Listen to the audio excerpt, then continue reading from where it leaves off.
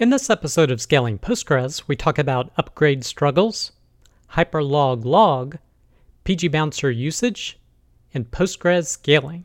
I'm Preston Jameson, and this is Scaling Postgres, episode 269.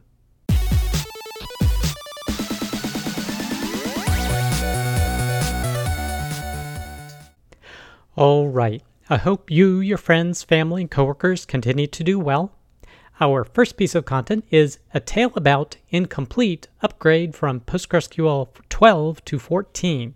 This is from Depeche.com, and he's talking about a process of upgrading a bunch of different clusters for a really big customer, and they've been doing it for a while, and the projected destination was 14, not even 15, because he said he's been working at this at the very end of the post for over a year now. So a lot of times PG Upgrade is a great tool to use if you can handle a little bit of downtime, but there's some cases he describes here where suddenly it's not so great. And more recently, I myself have been working on some logical replications for some clients, but there's a whole lot of things you need to be cautious of. And I felt this was a great blog post describing some of the issues you can run into when trying to do an upgrade. Now, a lot of times it goes off without a hitch, but the more complex the type of database you're working with, as well as the size, you can run into issues. Like their particular issue here is they had a ton of objects, like 400 to 500 tables in each database, and not just one schema, but many schemas, such that some databases had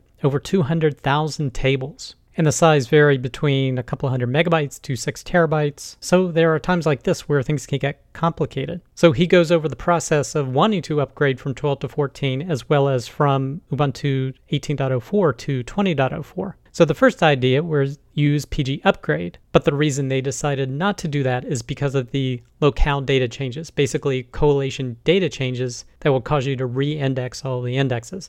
So this is exactly why some of my clients that I'm working with were going to do a logical replication upgrade. So the next step was to try logical replication, but they ran into a problem where they were using too many replication slots with all the tables. It just exceeded their max wall senders of 50, which that's pretty darn high. So how they dealt with that is then they broke it up and did a certain number of tables at a time, which is what I've had to do for some of my clients as well. Not so much because it would run into this specific issue, but because it would take too long to get in sync. In other words, that one apply worker on the destination, we needed more of them to be able to transfer all the data that needed to happen. But doing this, he ran into a problem when applying indexes and constraints. So the idea is you just have the table with minimal constraints, basically just the primary keys, and then you apply all the other constraints and indexes and triggers after all the data has been copied over. And he tried using PG Restore with a number of jobs options to be able to apply those in parallel, but they ran into problems with that. But they could manually add things that failed, or you could write your own solution to be able to do this to avoid conflicts when setting up these additional indexes, so you can get around that. But then they ran into another problem where even though there was a slot, the primary database was not retaining WAL. So after much investigation, he actually devised a solution to try and force retention of this WAL so it doesn't lose it. Now, this only happened with certain database clusters. Others worked fine and didn't encounter this problem. So I'm not quite sure what the problem is, and he's even not sure now, but this is just a solution he had for the Postgres clusters that had issues. But definitely, I highly encourage you to check out this blog post because it has a lot of great information about handling backups and things to watch out for. Next piece of content, high compression metric storage with Postgres Hyperloglog. This is from crunchydata.com. They're talking about this extension, Hyperloglog, and what it is great at is getting approximate calculations. So it's not going to be exact, but allows you to count distinct values in an approximate sense. And the advantages is it's a lot faster and it's a lot smaller to store. So they go through the process of setting this up. Now, because it's an approximation, you don't want to do any critical calculations with them, but a lot of analytics or metrics type data, it's usually acceptable. So some examples he shows here, what pages receive the most unique views during the time period, what hour has the highest unique visitors, what referrer generated the most page views last week. If you're off by a little bit, it's not going to be a big deal. So they go through the process of setting up the extension and setting up a dedicated table with the HLL data type. And basically this rolls up by a certain time period. Here they're doing an hourly roll-up. And the less granular you are, I think there are bigger advantages in terms of storage size and things of that nature. And he also explains how Hyperloglog actually works. So feel free to review that if you're interested. But of course, I'm interested in the benefits. And as you can see here, it resulted in being about 5% the size of the original table before doing the rollup. The query performance went from 1.1 second to 80 milliseconds. So that's just about 7% of that time. And of course, the trade-off is in terms of its accuracy. And you can look at these two tables to see how accurate they can be. Seems like most of them are around maybe 2 to 5% off in terms of accuracy. So if that's good enough for you, you can gain the benefits of using Hyperloglog. So definitely check this blog post out if you're interested. Next piece of content, a comprehensive guide to PgBouncer Postgres compatibility. This is from jpkamara.com. Now, this is kind of an overview post of another post he did. The other post he did that is linked here is about 9,000 words. So it's essentially a little book on PgBouncer. Now, what he did is basically took a look at the PgBouncer compatibility table, which essentially, if you look on the PgBouncer site under features, it talks about the different types of pooling that are available. Session pooling, this is basically a one-to-one connection with Postgres. There's no real difference when connecting to it in terms of feature set, but you're not going to be able to connect more connections than connections that exist at the database. There's transaction pooling, which that's the main reason why a lot of people use PgBouncer is because you can put more PgBouncer connections against fewer database connections because a single database connection uses many PgBouncer connections. And then statement pooling, which, as they say, is the most aggressive option, and not many people use it because you have to be very cautious things are happening outside of a transaction. But because most people use session pooling or transaction pooling, they showed the different features that are available in session pooling versus transaction pooling. So basically, he wrote a very comprehensive guide. This first post has links to his 9,000 word article on it and goes into depth. So basically, this is essentially a mini book. PgBouncer is useful, important, and fraught with peril. But you can see this is very comprehensive, talking about all the benefits and the downsides of using transaction pooling, because that's what most people use, but there's some downsides, as you could tell from using it. So I can't hope to cover everything here, but I did read this through. There's some things I don't 100% agree with, but there's a lot of good content in it, and I definitely suggest you check it out. Next piece of content, how Figma and Notion scaled Postgres. This is from pganalyze.com, and this is Lucas's next episode of 5 Minutes of Postgres. And here he talks about how two companies decided to scale Postgres. Figma decided to take what I guess I would call a microservices strategy, basically taking tables or groups of tables in the database and moving them out of one database and putting them in another.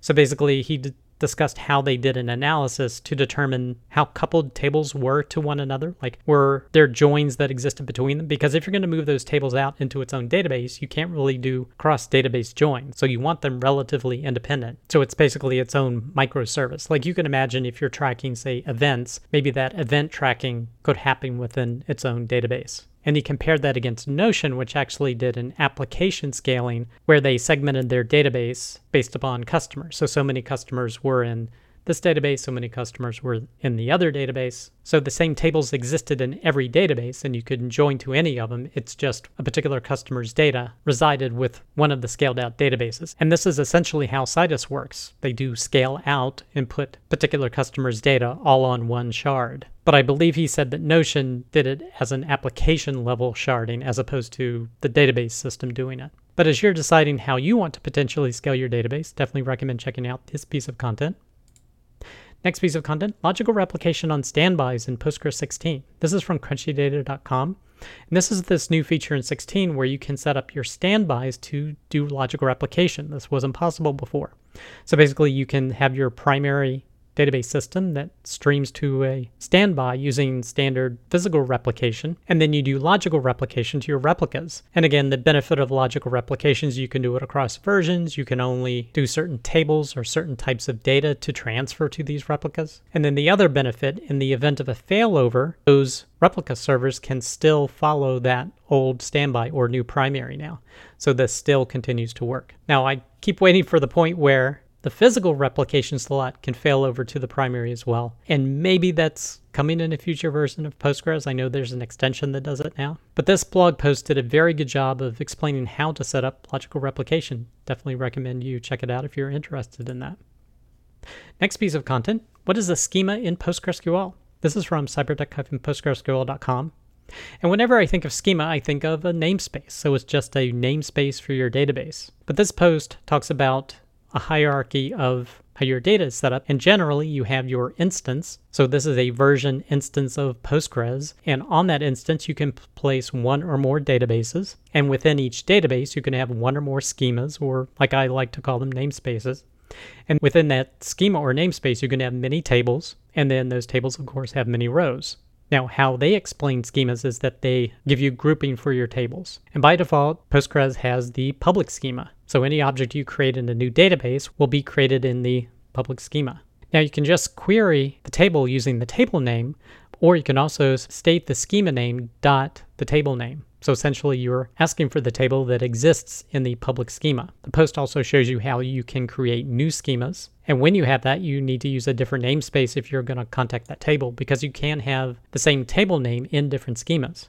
Now, as opposed to namespacing every table, you can actually set a search path to only look at a particular schema. So then you no longer need to specify the schema with a table name. They have a little discussion about views and schemas, as well as how to change their name, as well as drop them. So if you're interested in learning more about schemas, you can check out this blog post.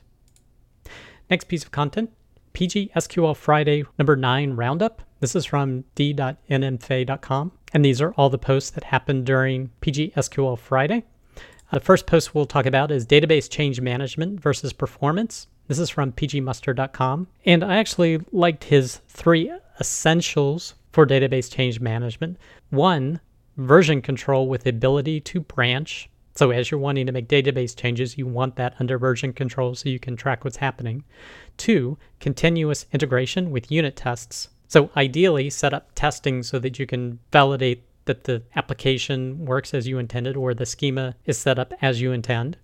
And 3, automated deployments being the primary way of modifying production. In other words, you shouldn't just be logging into production and doing something. There should be some sort of tooling behind it that actually runs the change or the migration on the database. Now then he goes into performance, and that's definitely something to be wary of as you're making changes. You want to make sure you don't impact performance. And while that's very hard to do, he also talks about his product, PgMuster, which helps with that once changes have made it into production, and you can hopefully find the root cause with regard to it. The next post is database change management. This is from andyatkinson.com, and he's a Rails developer like myself, and he essentially talks about how Rails migrations or active record migrations handle this, from setting up the changes you want to make and how they're monitored and deployed into the system. Now, he makes a very important point here, is any modifications you make, you don't want to impact running production. And he lists a tool here called strong migrations that help identify things that could cause unintentional locking of your database. So basically, whenever you do a database migration, you probably don't want to make anything worse. You only want to make things better. Now, one thing I didn't see in here, and maybe it's part of what the strong migrations does, is using a lock timeout. So for the vast majority of migrations, you would want to use a lock timeout to prevent any modification that you're doing from causing a lock queue and blocking things up. So definitely strongly advising using that in your migration toolset if you're not already. One of the questions asked as part of the blogging event was also rolling back. And he says, quote, I don't normally roll back a schema change. And this is for me as well. I basically roll forward, and there's someone else that talks about that more in depth in the next post.